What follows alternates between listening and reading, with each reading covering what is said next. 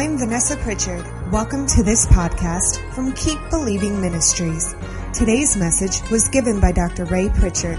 At Keep Believing Ministries, we want to encourage and equip people to keep believing in Jesus. You can find us online at www.keepbelieving.com. Stay tuned for this special podcast. I'm going to ask you to take your copy of God's Word and let's get right back into the book of James, shall we? James chapter 2, verses 14 through 17.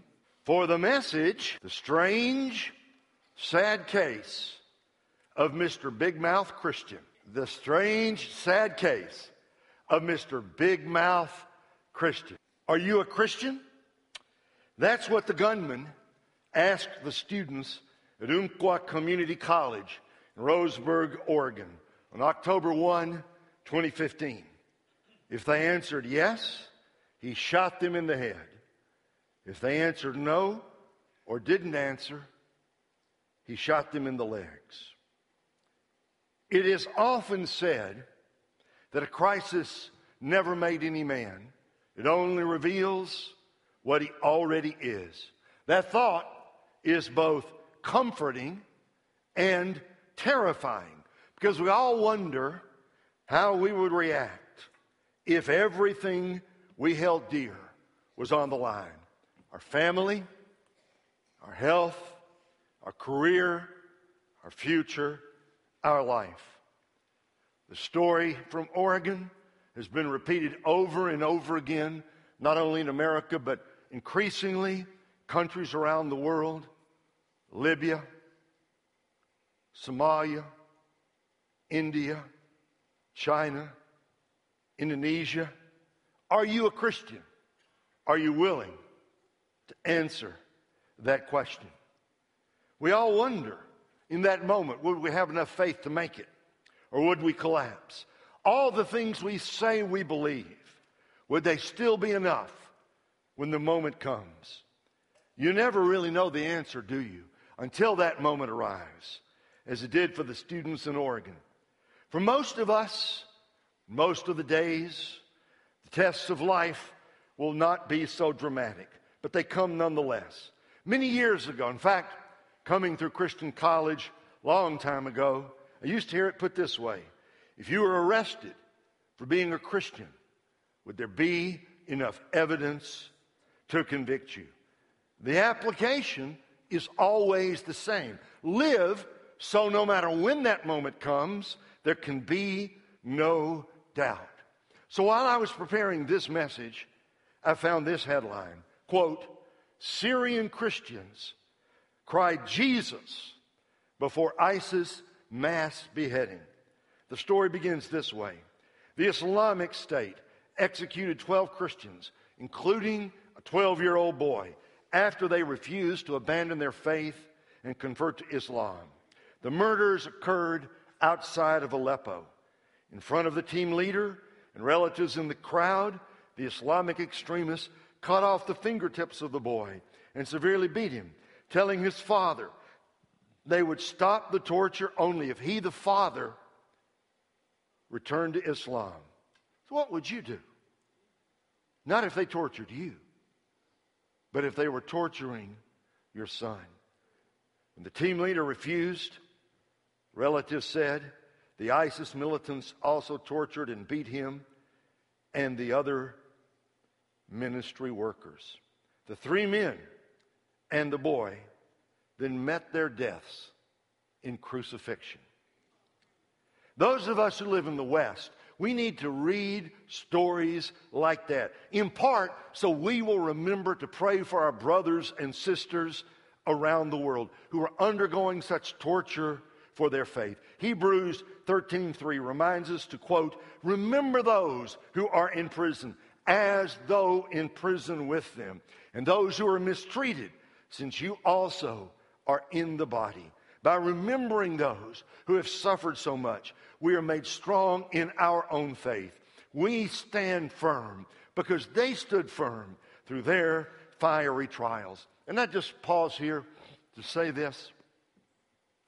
I have said it before here. I increasingly believe, it's increasingly obvious, with the rising tide of anti-Christian hostility in the West, in Europe, in the United States, those stories that once seemed so remote to us, all of that is coming closer and closer and closer. It's against that backdrop that we consider James 2:14 through 17. Given the pressure to compromise our faith and the rising tide of persecution against believers around the world, we need to hear what James, the brother of our Lord, says to us. In a real sense, he is asking us a question as vital today as it was 2,000 years ago. This, you remember, in this series, Letter to the 21st Century. Here's a question from the first century that echoes down to us over 2,000 years later. James wants to know, you say you are a Christian. Talk is cheap. Where is the evidence? Our passage, really fairly simple to understand. It begins with a question in verse 14. It moves to an illustration in verses 15 and 16. And then James draws a conclusion in verse 17. A question, an illustration, and a conclusion. Let's see what James has to say about living our faith in a dangerous world. First, a serious question. Verse 14. What good is it, my brothers, if someone says he has faith but does not have works? Can that faith save him?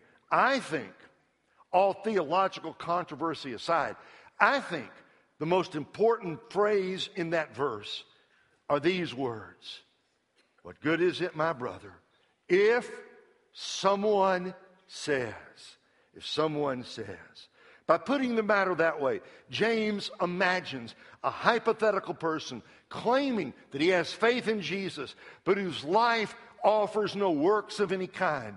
In the Greek, does not have works is in the present tense, indicating an ongoing condition of the heart.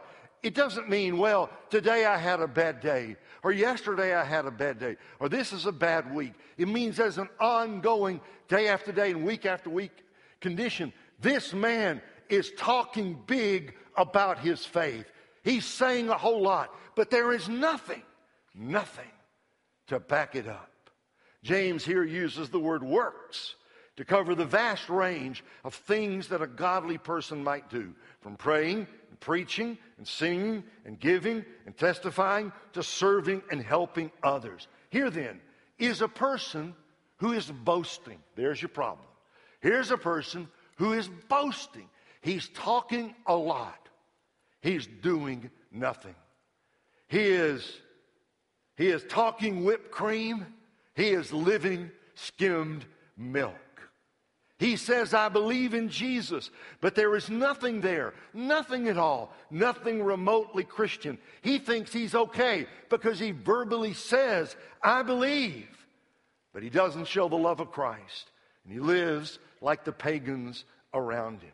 Many ways, this problem is a problem as much of the lips as in his life. His mouth is writing a check. His life can't cash. He apparently is completely unchanged by the gospel he says he believes. He might as well be an unbeliever because, for all intents and purposes, that's what he is. Now, I stop here to say, you can find people like this in almost every church. They are apparently unchanged by years of church attendance, hundreds of gospel sermons, and thousands of stirring worship services. James asks us a question. What good is that sort of religion? It's useless. It's empty. It's vain. It's pointless and self-deceived. There isn't one good thing to say for this man and his faith. He does no good for himself or for anyone else. Can that faith save him? No.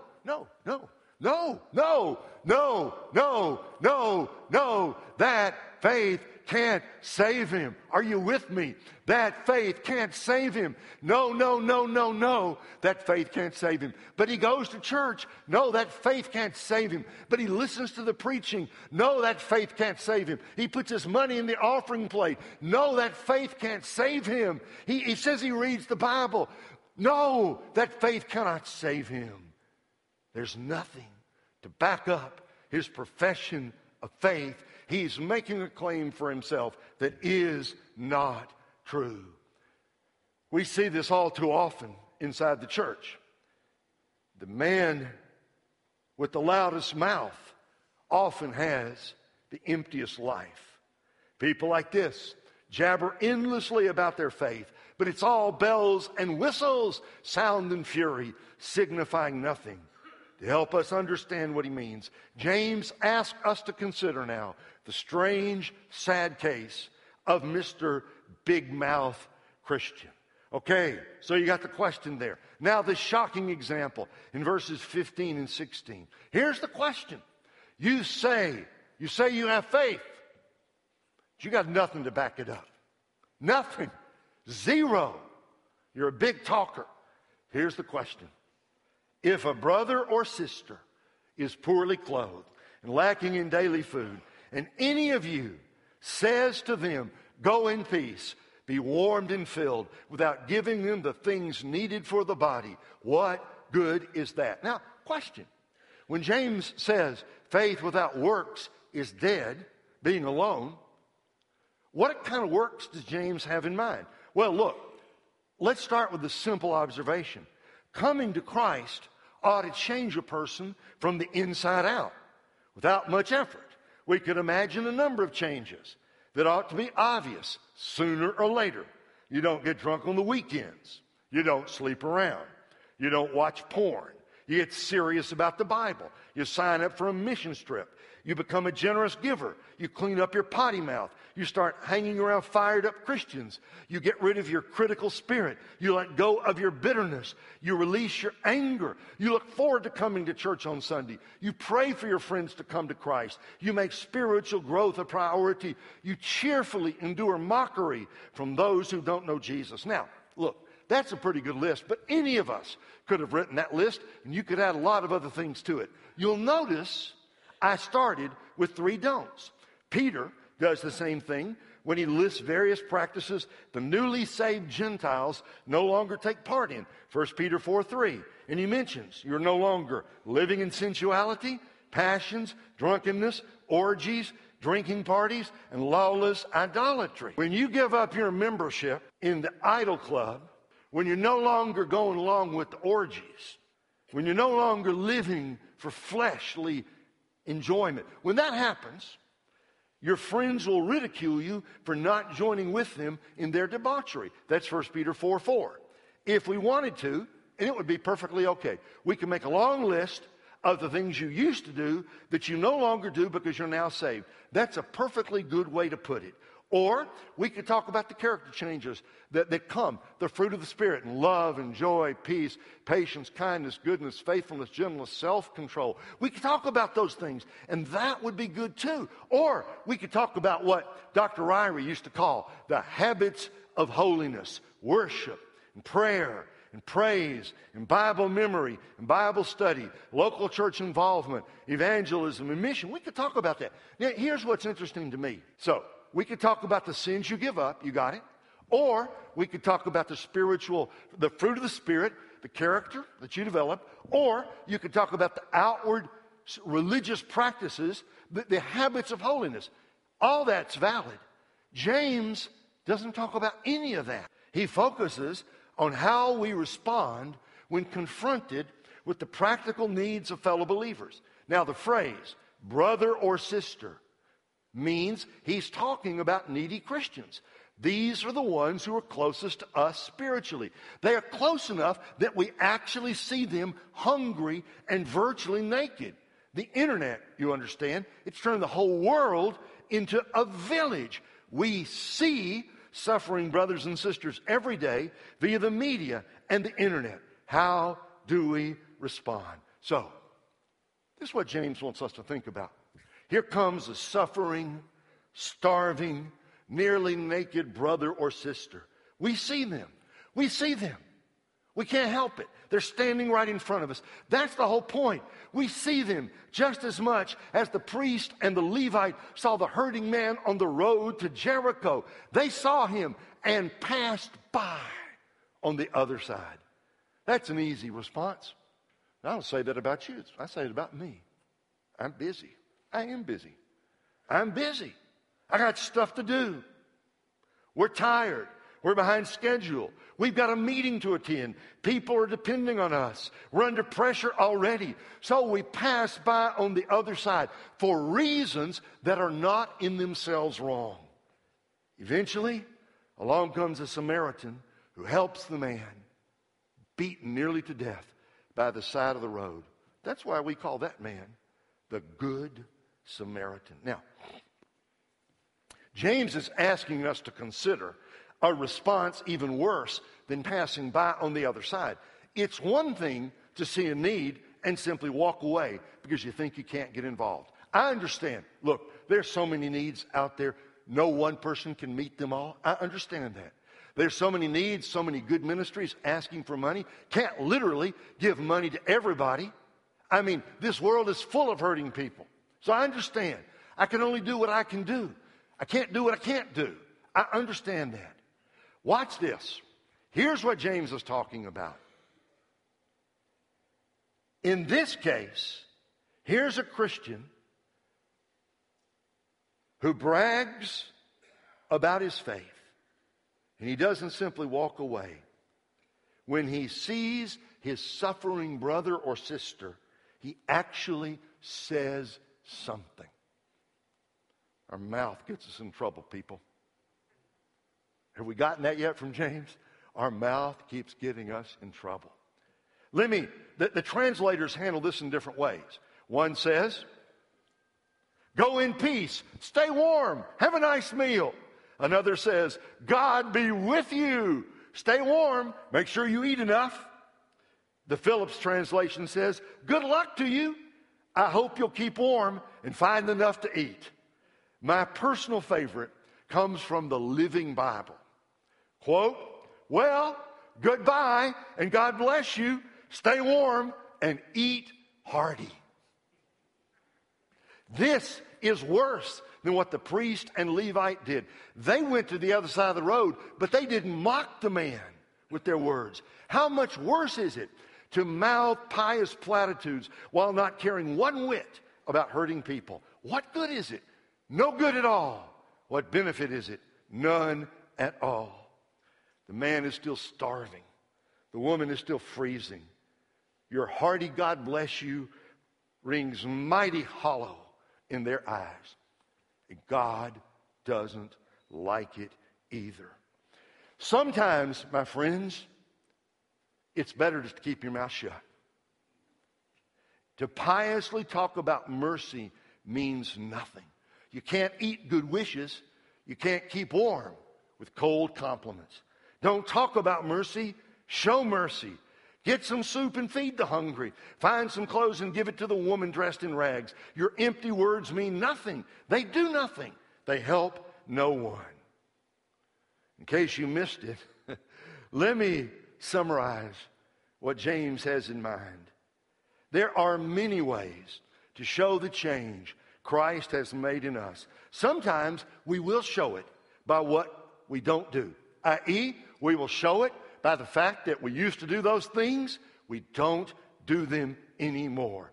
That sort of change may irritate our unsaved friends, but it's a positive witness because we no longer join them in their debauchery. That's a good way to show your faith, but what you no longer do. Sometimes we will show it by the change in our character. A life filled with love, and joy, and peace in the place of anger, prejudice, and hatred. Sometimes the change will be seen as we actively pursue God through habits of holiness, like worship, like Bible reading, like giving, like prayer, like fellowship. That too is very valid. All of those things matter. And nothing I am saying should leave the implication that James thinks that doesn't matter. It's just that he's not talking about those things right here. He wants us to know that how we respond to the needs of others matters just as much. Will we roll up our sleeves and get involved in healing a broken world? Or will we blather on with our Sunday school platitudes while the hungry are not fed and the naked are not clothed? So it is very, very, very practical. And honestly, just as a way of personal note here, this passage and this sermon, in fact, this whole series kind of irritates me personally. I didn't write this stuff. I'm just reporting it to you. It's challenging, right? It's bothersome. It ought to be. If we can read this passage, if we can read James, if we can listen to these sermons, and I'm trying to listen to myself, if we can read this passage without feeling uncomfortable, we have missed the point. One final thing and we're done. We've had the question, had the illustration. Finally now, a very sobering conclusion. Very sobering conclusion, verse 17. So also, faith by itself, if it does not have works, is dead. Where does all this lead? If we live like this, our faith is dead as a corpse in the morgue. You go back, you look at the immediate context. What I preached about last night. James has just challenged us about the way we treat the rich and the poor when they come to church. If we favor the rich, we're guilty of the sin of partiality. If we are accepting, in that case, people or rejecting people on the basis of how much money they have, what sort of clothes they wear, what kind of car they drive, how cultured they seem, who their friends are, what kind of job they have, how connected they are, and all the rest. That is to say, James is not talking about hypothetical other people. He's talking about you and me. Church people, Christian people, Bible-believing people. He's thinking about pastors, elders, deacons, worship leaders, ushers, Sunday school teachers, Bible club leaders, small group leaders, children's workers, youth leaders, and all the rest. That's the context of these verses. So here then is a shocking conclusion. I told you the other night, if your Bible reading doesn't regularly contradict you, you're probably not doing it right. You could be a Bible-believing pastor with a degree from an evangelical seminary. You could preach Orthodox theology, and yet your faith could still be dead. That conclusion really bothers me. But there's no other way to get around what James is saying. Fill in that sentence for all the other church leaders I just mentioned. I said the pastor is an example because that's my category. That sentence more or less describes me. I can do all the right ministerial things and still have a dead faith. If I'm honest with myself, I don't care for that conclusion. It's not that it offends me. I can perfectly understand what James is saying, and I agree it's true. But I confess, it bothers me on some level that being a, quote, good pastor isn't enough. Preaching well and leading well is a noble thing, and it's hard to do. But even if I somehow manage to do that, I can't blow off my obligation to care for the hurting people around me, the hurting people God brings across my path. Now, let me say, I'm trying to nail it down here, make it really clear. James is not suggesting that caring for the hurting is the only measure of a living faith. All the other stuff matters too. All of it does. He's not giving us an exhaustive list, but he's forcing us to realize that we cannot hide behind noble religious activity as an excuse not to care for others. It all goes together. My faith is dead if I talk without caring. My faith is dead if I preach without loving. My faith is dead if I quote the Bible without applying it to my own life. My faith is dead if I pray on Sunday and don't show compassion on Monday. My faith is dead if I give my tithe and glibly spend the rest on myself. Just as I was studying at that point in my preparation, I came across this quote from Christian hip-hop artist Princeton Marsalis. Probably a new name to most of you. Princeton Marsalis, quote, who said, "My faith is dead if it doesn't make me move." Ooh, write that down. All God's people said, ooh, write that down. My faith is dead if it doesn't make me move. I think James would agree 100%. Living faith is moving faith. That reminds me of Hebrews 11 with its long list of Old Testament heroes. They were men and women who lived and died by faith across many generations in many different situations. But their faith was moving faith. By faith, Abel offered. By faith, Enoch walked. By faith, Noah built. By faith, Abraham left. By faith, Isaac offered. By faith, Moses refused. By faith, the people marched. By faith, Rahab hid. Some of those people saw great victories.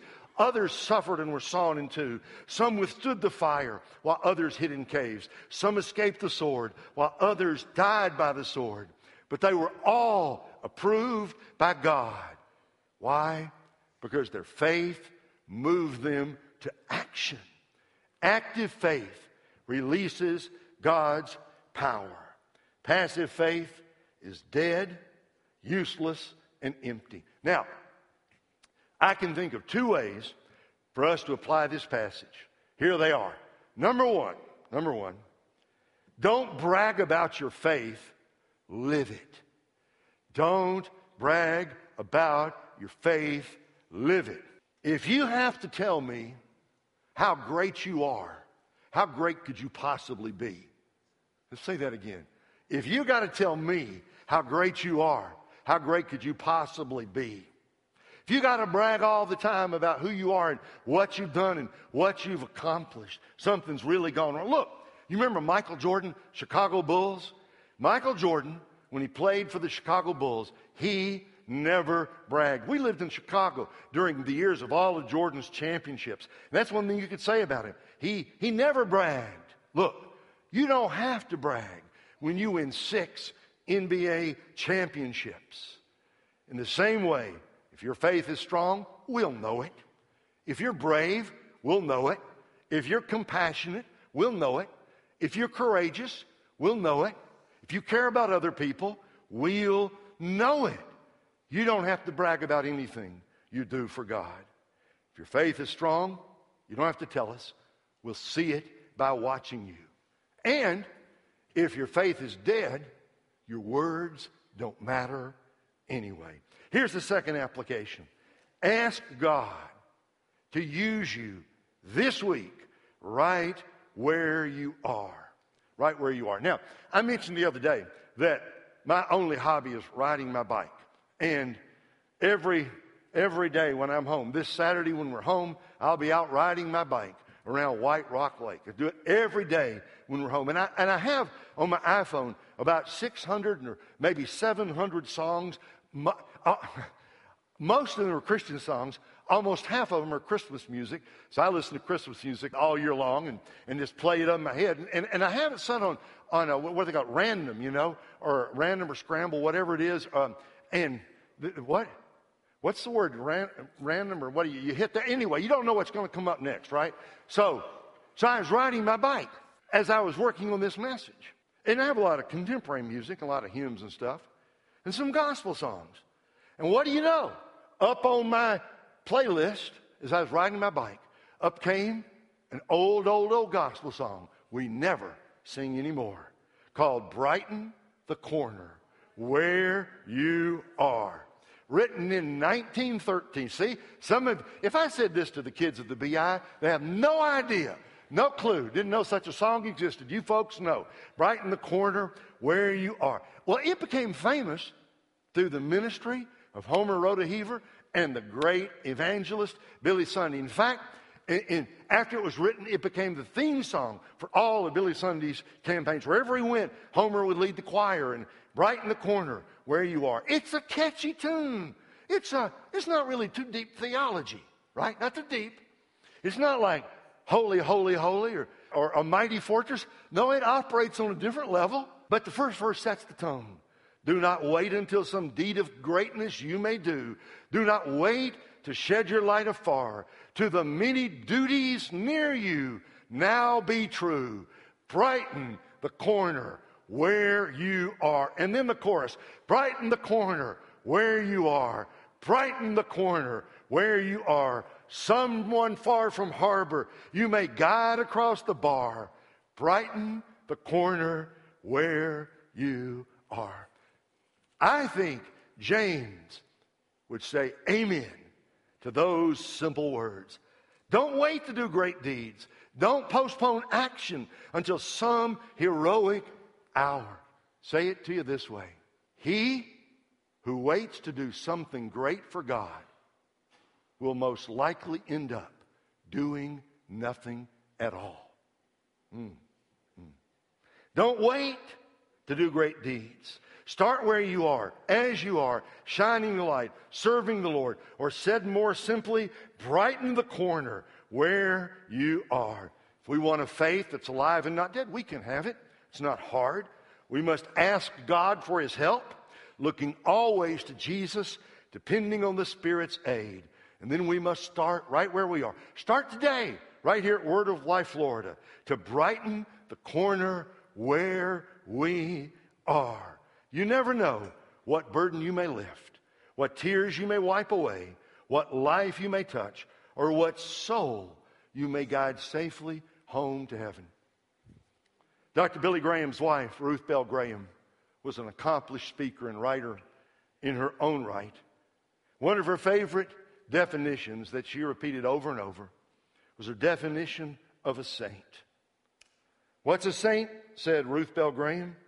A saint is someone who makes it easy to believe in Jesus. Isn't that good?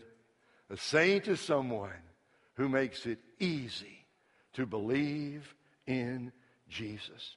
This sermon began with a sobering reminder of what happened in Oregon and in Aleppo, Syria.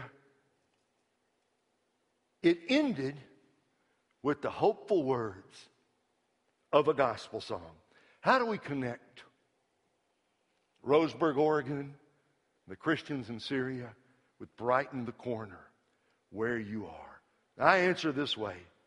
The students in Roseburg, Oregon, had no idea that morning what was about to happen when they went to class that day. No more did the Christians in Syria know what was going to happen.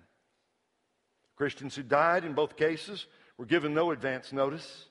They had their own hopes and dreams for the future. I think for the students, they were thinking about their weekend plans. Some were no doubt thinking about a guy or girl they'd like to date. They were, in short, totally normal young people. Then the killer began to shoot and everything changed. God bless those young people who in the crisis answered yes when asked, "Are you a Christian?" They paid the ultimate price for their faith. I do understand that for most of us, the tests of life will not be like that, but the challenge is the same for all of us. Get your faith in gear. So, no matter what happens today or tomorrow, the day after tomorrow, you'll be ready to stand up for Jesus. Make it your aim to brighten every corner with the love of Christ.